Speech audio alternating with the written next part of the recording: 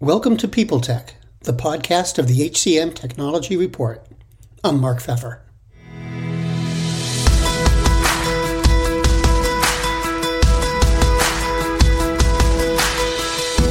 My guest today is Sarah Peiker, the CEO of Orion Talent. They recruit from the ranks of military veterans to fill job openings across a variety of industries. We'll talk about the strengths that veterans bring to the job market and how they adapt their military skills for civilian use on this edition of People Tech. Sarah, it's great to meet you. So today we're going to talk about veterans in the job market. And let me start by asking you, what does the landscape look like? Do employers have an accurate view of what comes along with veterans in terms of benefits and just what's it like out there?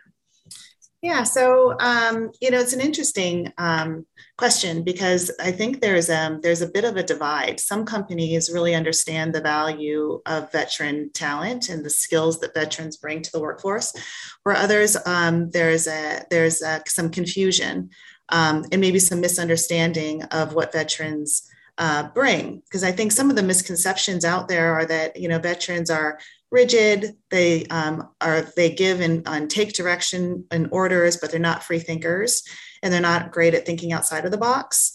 And they lack the ability to fix problems that go outside established procedures, where actually it's counter to that from my experience and what we're seeing with veterans, because the soft skills that veterans bring, things like leadership and agility and problem solving and discipline and accountability and dependability and stress tolerance and adaptability, all of those soft skills that organizations are typically looking for now. We're definitely seeing a rise of the soft skills since the talent pool has gotten so tight. Veteran talent is actually incredibly gifted in those areas. And so I think there's some misconceptions out there. And, you can't have an HR related podcast without asking about reskilling or upskilling. That's right. How do veterans, I don't want to say approach the problem, but are there special challenges or special advantages to hiring a veteran and then reskilling so their skills go from being sort of military centric to business centric? Yeah, well, I think veterans are actually some of the best talent out there for the upskilling and reskilling, because what I just mentioned with the soft skills, they're coming with this ability to learn and to think. And then it's about the upskilling program to make sure that the skills that we're teaching them are directly impacting the company that needs to hire them. And that's where this mismatch is happening. So there's a demand out there for talent. Obviously, there's a talent shortage. 70% of companies are having a hard time filling jobs. And then there's this veteran talent that has a hard time finding that work because oftentimes, just the vernacular, the civilian job description and the veteran or the military resume don't speak the same language, and there's not a lot of understanding as to what the veteran resume means. And on the flip side, the veterans don't always know what civilian business language means, and so finding that match is a little bit difficult. But from an upskilling perspective, if you think about what the military does, these are guys and gals that are working in an environment that where they go through months and years of training, and they train them in different technical fields. You might have an aviation mechanic, you may have a fire control technician, you may have an Air Force aviation craftsman. So these titles are unusual, but what they're learning is engineering and electronic principles that are identical to electronic principles that we would need in the civilian world. It's about making sure that we understand that these folks have an understanding of what a particular company needs and has the upskilling and reskilling training in order to fill the demand. And that's where the disconnect is happening. Now, when companies are looking to hire veterans or are attempting to, mm-hmm. what do they need to do differently when it comes to hiring them? Yeah, I think first you have to companies need to understand what that company is looking to hire. I think it starts with themselves, right? It starts internally. What are the skills that we need to fill? And there are soft skills and there are hard skills. And to understand what those soft skills are, and then how do we attract and find the candidates that have those soft skills, but then how will we train on the hard skills? What do they actually have to come with, and what is trainable? So it starts internally. And then from there, it's about what makes this company attractive to veterans. Veteran talent is in demand for sure, just like everybody else, right? But what makes this job attractive to a veteran?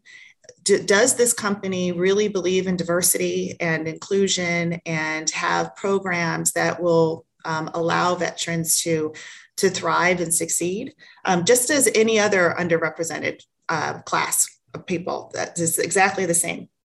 And so just determining what can be trained, what is inherent, what do we need to do, and how do we have this community of veterans? And then what is our sense of purpose? There's again, this is not only for veteran talent, but as we've been hearing over and over again in any kind of HR conversation, purpose and people want purpose in life. And if you really, in an organization, and if you really start thinking about, what veterans do, they joined the military to protect our country and protect us all.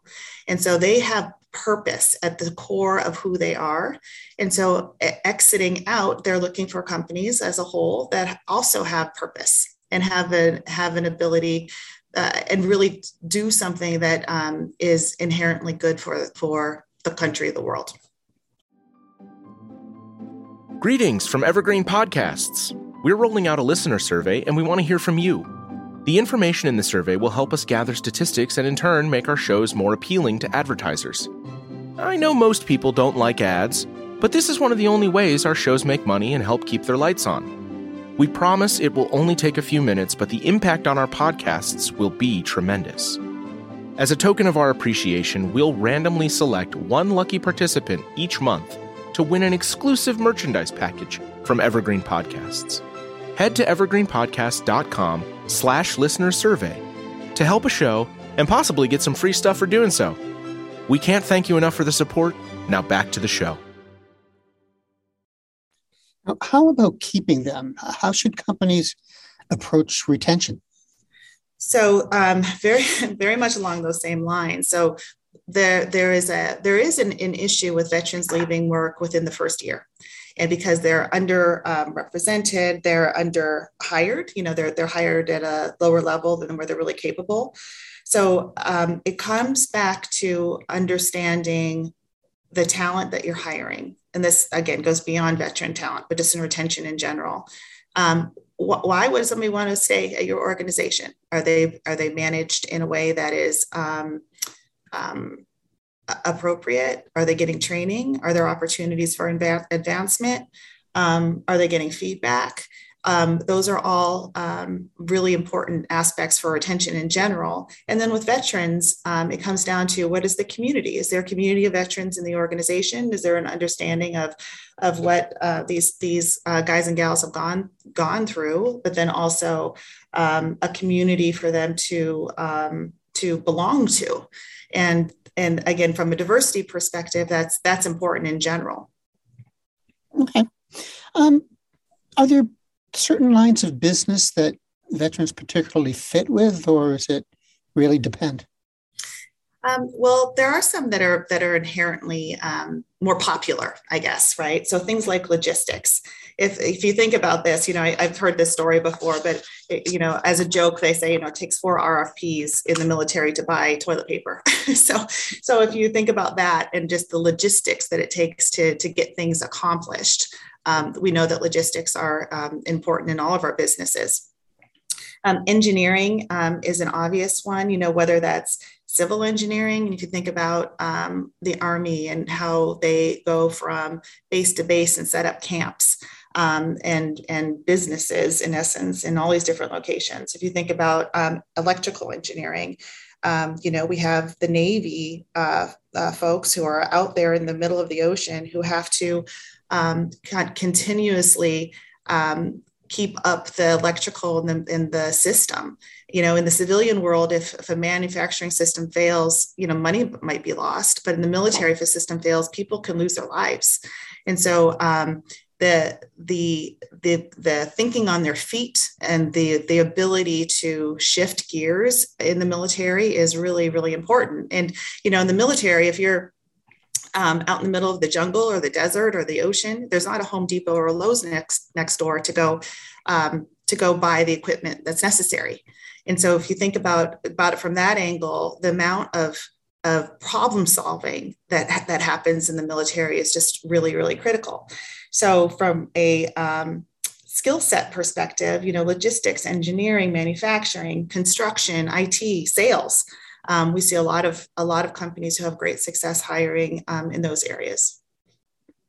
I guess my last question is really about what else. It sounds like a very deep, an intricate almost subject.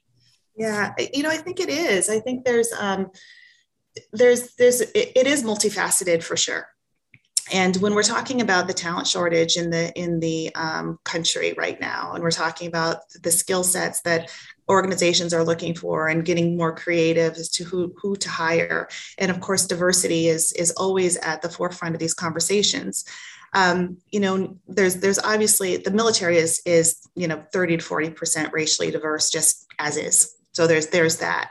But beyond that, and when it comes to diversity, it's an organization where you get somebody from the depths of one of the 5 bureaus in New York City who's working alongside someone who grew up on a farm in Georgia, and a surfer from SoCal, and a cowboy that's just off the ranch from Wyoming. And so when you think about diversity, you're thinking about this group of individuals that is put together from all different socioeconomic conditions and classes, and where they grew up and what they believe and how they think, into an environment where they are a team.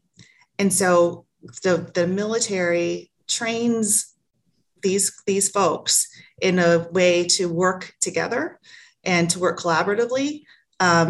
And so that's what you're getting when you're hiring military. Will there need to be some upskilling and reskilling? Yes, but that comes with anything. You could hire a student who just graduated from, an Ivy League school, let's just say, but they were taught a certain way and skills, but you still have to train them at your company in exactly what you want them to do. And I don't think it's very different for the military. Well, Sarah, thanks very much for stopping by today. Well, thank you, Mark. It's been my pleasure.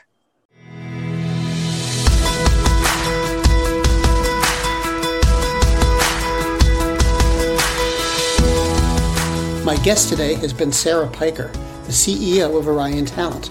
And this has been People Tech, the podcast of the HCM Technology Report. We're a publication of Recruiting Daily. We're also a part of Evergreen Podcasts.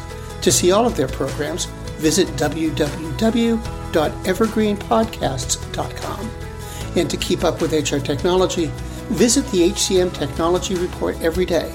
We're the most trusted source of news in the HR tech industry. Find us at www.hcmtechnologyreport.com. I'm Mark Pfeffer.